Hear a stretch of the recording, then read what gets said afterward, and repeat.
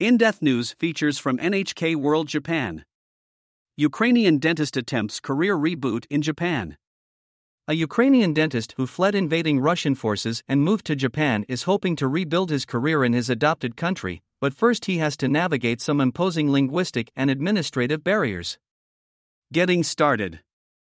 Mikita Mykolov arrived in Japan last May and now lives in Otsu City, Shiga Prefecture.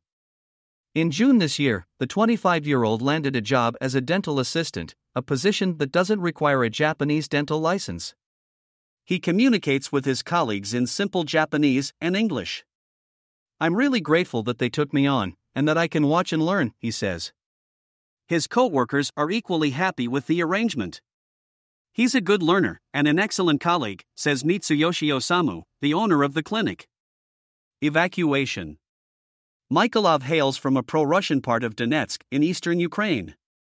When the invasion began, Donetsk quickly became a battleground. Mykolov lost friends in the fighting. Fearing for his own life, he arranged with his fiancée Yana Skorik to travel through Russia to Japan, a country that had long intrigued the young dentist for both its culture and level of dental care. Long road ahead. Every day, Mykolov gets to the clinic early to practice drilling teeth on a model mouth.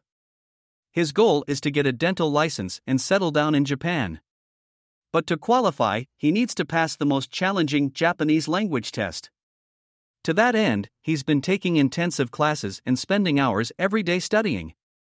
Only after he clears that hurdle will he learn if his university qualifications allow him to sit the Japanese dentistry exam. That decision will depend on a health ministry adjudication of the quality of his education in Ukraine. Lending a hand. His co-workers are doing their bit to help. "I think he's going through some hard times that he can't tell us about," Mitsuyoshi says. "What I can do to support him is provide an educational environment. I think he'll make a great dentist."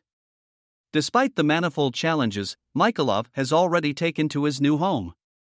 "I haven't been in Otsu City for long, but I like it a lot here. Eventually I want to be a dentist in Japan, but I'll have to wait and see."